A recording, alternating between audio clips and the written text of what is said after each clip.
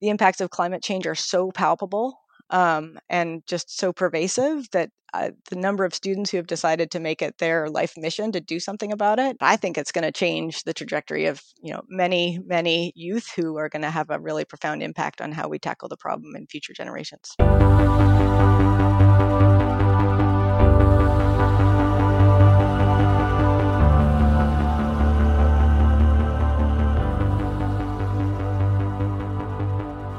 Welcome to Environmental Insights, a podcast from the Harvard Environmental Economics program. I'm your host, Rob Stavins, a professor here at the Harvard Kennedy School and director of the program. You know, I've had the pleasure of including in these podcast conversations over the past 3 years a number of leading economists who have carried out important work in the realm of environment, energy, and resource economics, many of whom have been longtime leaders in the profession. So quite naturally, that has frequently led me to engage with the gray-haired set from my generation. But today, for that reason, I am very pleased to include in this podcast series someone who is decidedly younger than many of the people I've previously had the pleasure of talking with. But someone who I hasten to add is a full professor at the University of California, Berkeley, has in the past and continues to carry out important research. I'm referring to Meredith Fowlie, professor of agricultural and resource economics and co-director of the Energy Institute at Haas, both at UC Berkeley. Welcome, Meredith. Thanks so much for having me, Rob. So before we talk about your research and your current thinking about energy, environment, and climate policy, let's go back to how you came to be where you are. So where did you grow up? So I grew up in Toronto in Canada. And does that mean you went to both primary and high school there? Yep, I was there all through high school, spending most of my time pretty much in the center of the city, but also had the good fortune to spend a little bit of time in the summer, sort of north of Toronto at summer camp. And from there, though, then after you finished high school, did you immediately move to the United States for college? I did. I went to Cornell, and I think one thing we both have in common is we spent some quality time in Warren Hall. So I went to Cornell's College of Agriculture and Life Sciences. And you did both a bachelor's degree there in International Agriculture and Development, if I have it correct? You do, yep.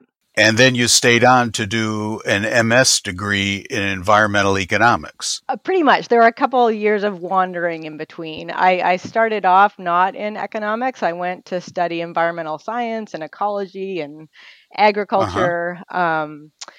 Talk a little bit. I stumbled into an environmental economics course, which really piqued my interest. And then I left and came back to do a master's a few years later. So do you remember who was the instructor in that course that piqued your interest? Very much. I think it was Dwayne Chapman, and Dwayne is the reason I'm an environmental economist. So I went to college. I was very motivated to study more physical environmental dimensions of science and environmental problems, because as a kid, as I mentioned, I went to summer camp north of Toronto. And you mentioned I'm not a gray hair. I have plenty of gray hair now. I spent my summers sort of late 80s, early 90s, canoeing and hiking around Algonquin Park and the Temagami Wilderness. And at that time, acid rain had really taken hold. There were lakes that were crystal clear because there was nothing alive in them. Year by year, you could see the trees, dying. And so this had a pretty powerful impact on me. So I actually went to Cornell to try and better understand acid rain in particular, environmental problems more generally. And I thought my angle was going to be environmental science. But I quickly came to understand that at least when it comes to acid rain, the science was pretty straightforward. Scientists understood what was happening.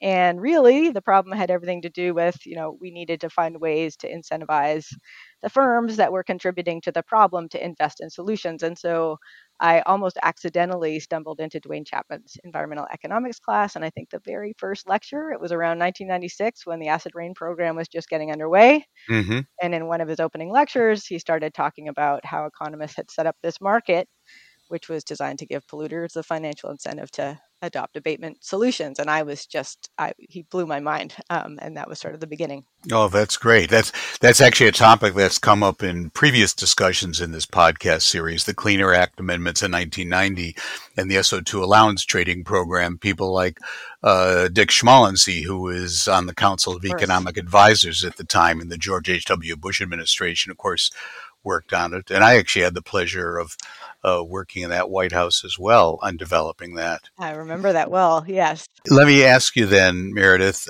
you did an MS in the same department in 2000. Is that right? Mm-hmm. I did. But in between there, so Dwayne was, he really changed the way I thought about economics and about economists. And he was very generous with his time. So I spent a lot of time in his office, but I still wasn't convinced that economics was where I should head. But then upon graduating, I left and wandered around. I spent some time working in Pakistan, got really interested in energy infrastructure. And I also ended up working in Oxford. My now husband was visiting Oxford, and I sort of tagged along and somehow convinced the folks at the Oxford Institute for Energy Studies to just let me sit at a desk and work as a research assistant. And that was like 1999, when the UK was in the process of deregulating its electricity sector.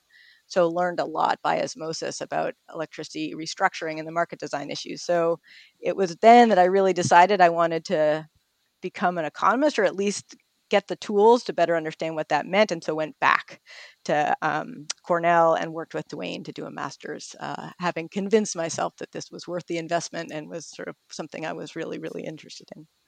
So my recollection, at least when I also did a master's degree in the same department, what at the time was the agricultural economics department. And at that time, one did a very serious master's thesis, unlike a lot of master's degree programs that are just coursework. Did you do a thesis as well? I did. I don't know how it felt serious at the time. And it actually was what led me to Berkeley. So Dwayne Chapman was really ahead of his time in many respects. He was working on climate change. He was working on renewable energy. I think he knew at that time that the electricity sector was really going to have a central role to play in decarbonization.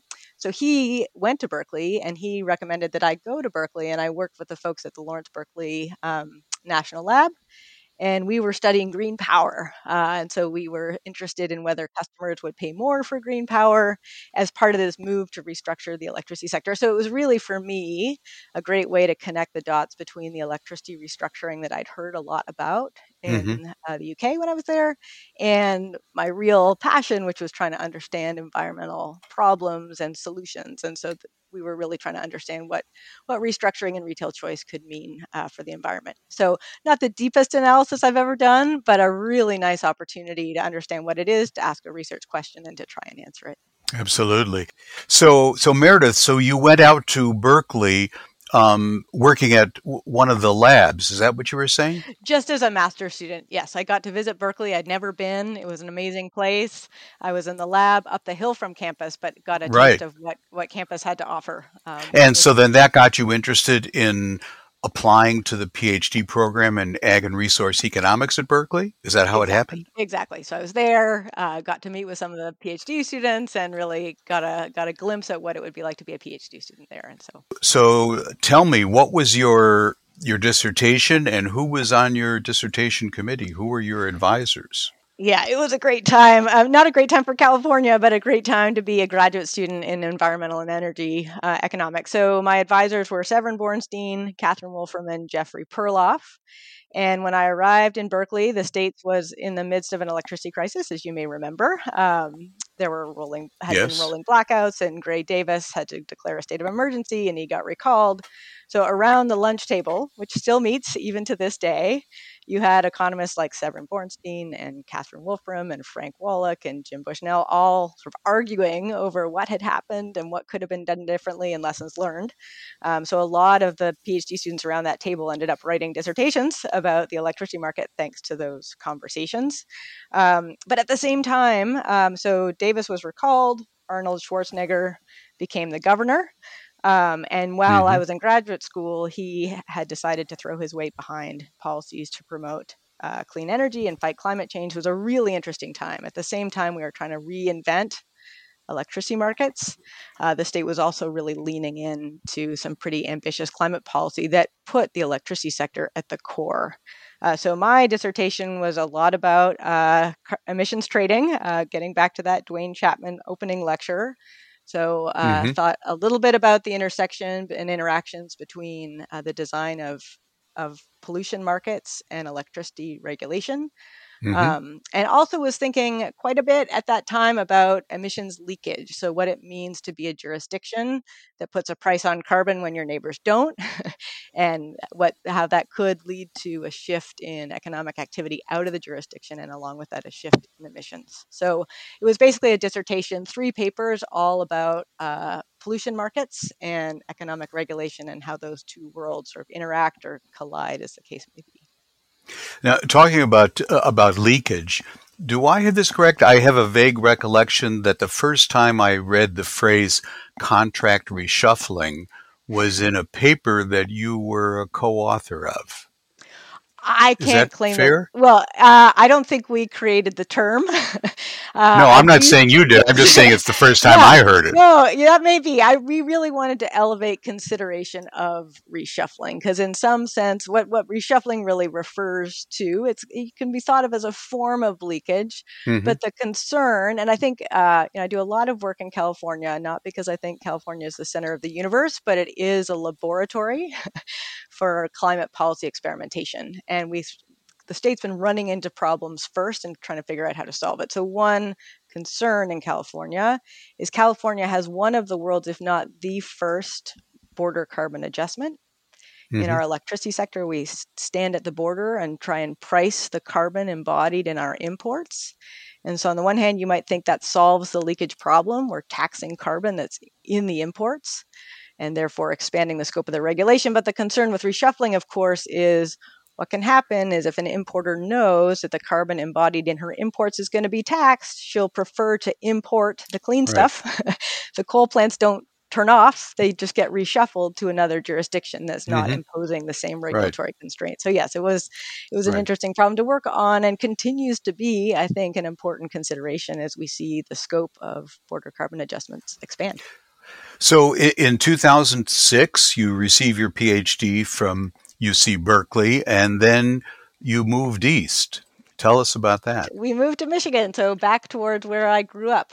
So I was really fortunate to get a job at the University of Michigan. I was joint between the Ford School of Public Policy. I also had an appointment in the economics department.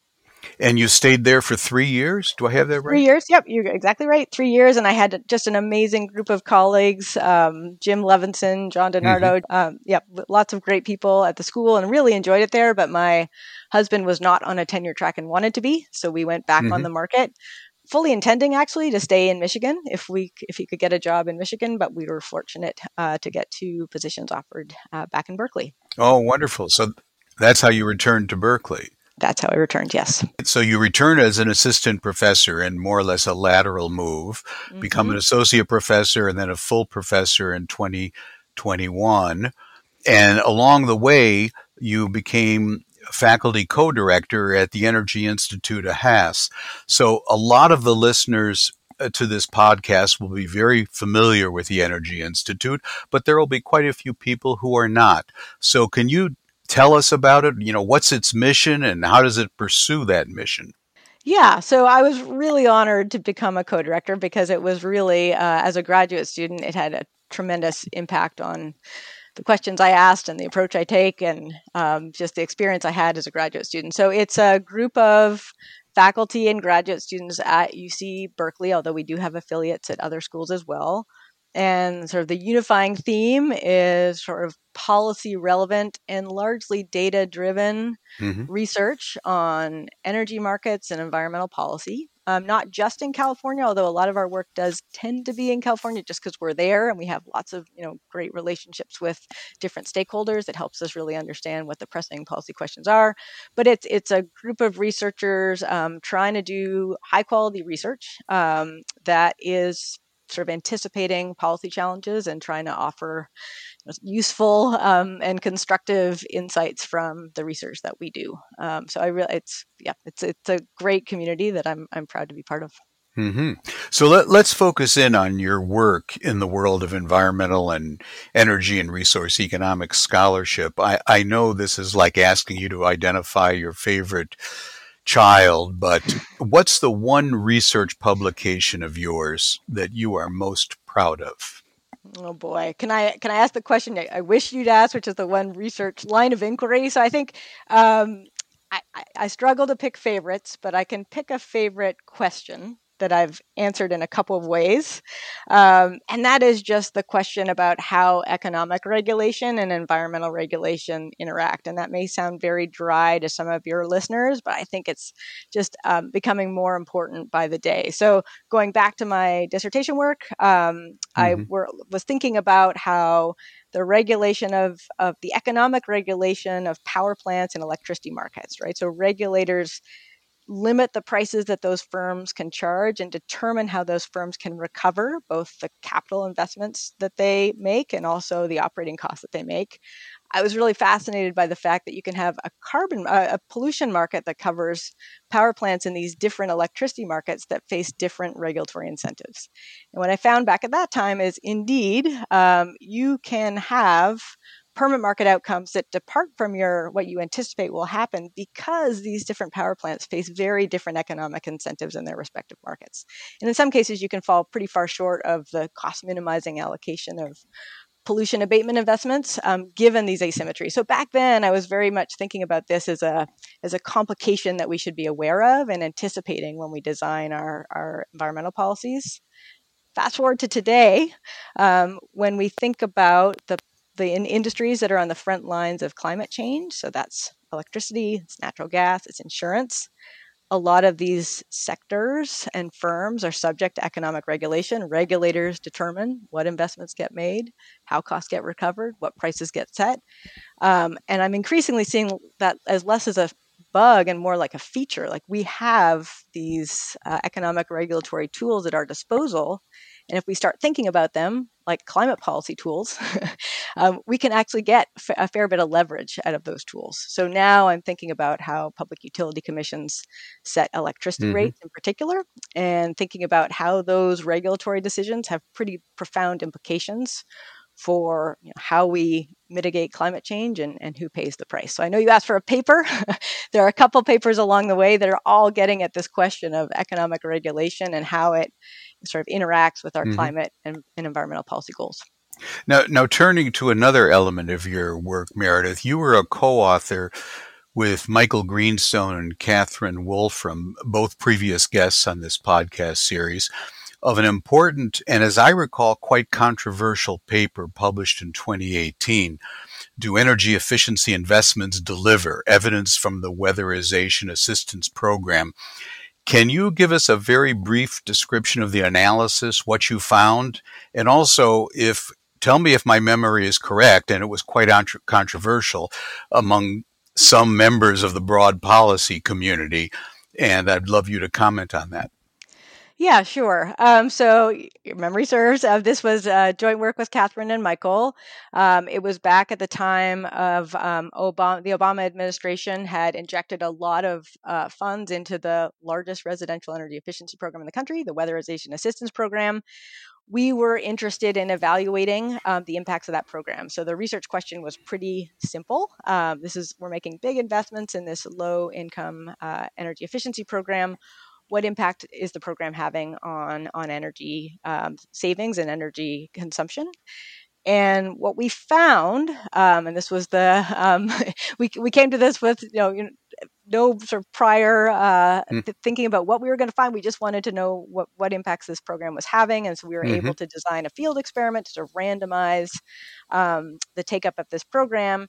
And what we found, disappointingly, was there's sort of bad news, but then I think there's been some good news. So that the disappointing finding was that these energy efficiency investments were not delivering as we hoped or promised. So the way the program works, briefly, is that a household applies to participate in the program, an auditor comes, an energy efficiency auditor, takes lots of measurements of the home, projects the savings of different investments, be it furnace replacements or new windows, And then if the intervention passed the cost benefit test, well, then taxpayer dollars are used to make the investment. What we found was that the energy savings were less than half of what engineering projections had anticipated. So that was a disappointing finding. It just meant that we weren't getting the savings that the models projected, and that the program wasn't delivering as hoped. I think it was controversial insofar as our findings were disappointing. Those savings weren't showing up as the models were predicting. I do want to quickly promote some research that the RA on that project, Erica Myers, has been doing. So Erica was a research assistant on that project. She helped us tremendously with both the field experiment and the analysis. She has gone on to chart a research agenda of her own, and she's been doing some very exciting research still on weatherization. So a for example finding is that if you incentivize the workers who are making these improvements on the home such that their compensation depends partly on the performance, you can significantly increase the effectiveness of those investments, and has also been able to sort of identify those investments that perform the best in order to help target some of these weatherization investments. That's interesting. But going back to your paper, the 2018 paper, some of the pushback I remember at the time was very, very strong. I'm not asking for the names of people, but more I'm thinking institutions or whatever. Where was the pushback coming from? I think some of the pushback that I remember and had some really useful conversations was from the Department of Energy. The Department of Energy has been implementing this program for some time. So I think there was, on the one hand, some disappointment with our findings and some concern. And I think part of the concern stemmed from what are sometimes referred to as the non-energy benefits that we weren't able to measure. So I think some of the concern was you're measuring energy savings, you're measuring reductions in energy bills. There could be other harder to measure benefits from these programs that you're not capturing. So I think it was both a disappointment with what we were finding and also a concern that our analysis might not have been as comprehensive as one might hope when we're thinking about these kinds of programs. So thanks for that. For moving from 2018 to closer to the present, something that's been quite prominent over the last several years, both in the policy world and in the scholarly world of environmental economics, has been much more attention to what gets labeled as environmental justice or the just transition. Obviously, environmental justice was a big issue in California long before it was in Washington and nationally. But in the last few years, it's become more and more prominent. So I'm very interested to know what your reaction is to that increased attention. Yes, thanks for raising it. I think it's important. I think it's important, and I think it's important in so many respects. And so briefly, and I'm happy to dive into either of these areas or not, I've been thinking about these elevated concerns in a number of respects. One is, who is paying for climate mitigation and adaptation? These are needed investments, but how we make these investments has some implications for who ends up paying, and sometimes that's unintentional. So one part of my research is really thinking about how we're paying for climate mitigation and adaptation, and who ends up paying the price. A second concern is cap and trade programs and the environmental justice concerns about those programs, particularly in California, and program design changes we could consider making in light of those concerns. And third, this is something that I appreciated. It took me some time to really understand the importance of it. I think often as environmental economists, we think about who wins and who loses under these programs when we're thinking about environmental justice, but equally as important is process justice, meaning making sure that these communities are at the table when we're having those conversations. So you mentioned environmental justice concerns regarding the cap and trade system on CO2 in California. Is the focus on correlated pollutants? Is that what it's about? Yes, yeah. So I mean, you might think this is a cap and trade program for greenhouse gas emissions. Those are global pollutants. The climate impacts are kind of independent of where they happen. the fact is that greenhouse gas emissions are often, as you just mentioned, sort of co-emitted with local air pollution. Local air pollution problems continue to be an issue in disadvantaged communities. Disadvantaged communities in California do suffer more than their fair share, I think is fair to say. And so even though economists, you and me included, have argued in the past that, climate policy is climate policy, let's, not try and use one instrument to tackle 2 or 3 problems. Let's tackle climate policy with climate problems with climate policy and air quality problems with air quality regulations. I am coming to appreciate the importance of the environmental justice community's concerns about cap and trade program, and thinking increasingly about how one might respond to those concerns with modifications to climate policy design, in addition to elevating our direct efforts to mitigate local air quality problems in these communities. I see. So that prompts me to ask one other question about how your thinking may have evolved, and it has to do really with youth. People who are younger than you. I'm referring to these youth movements of climate activism, obviously most prominently Greta Thunberg, but it goes beyond her. I'm sure you've sensed it on the student body at Berkeley and perhaps in high schools and primary schools. I've certainly seen it in Europe and the United States over the last several years, with a bit of a hiatus during COVID.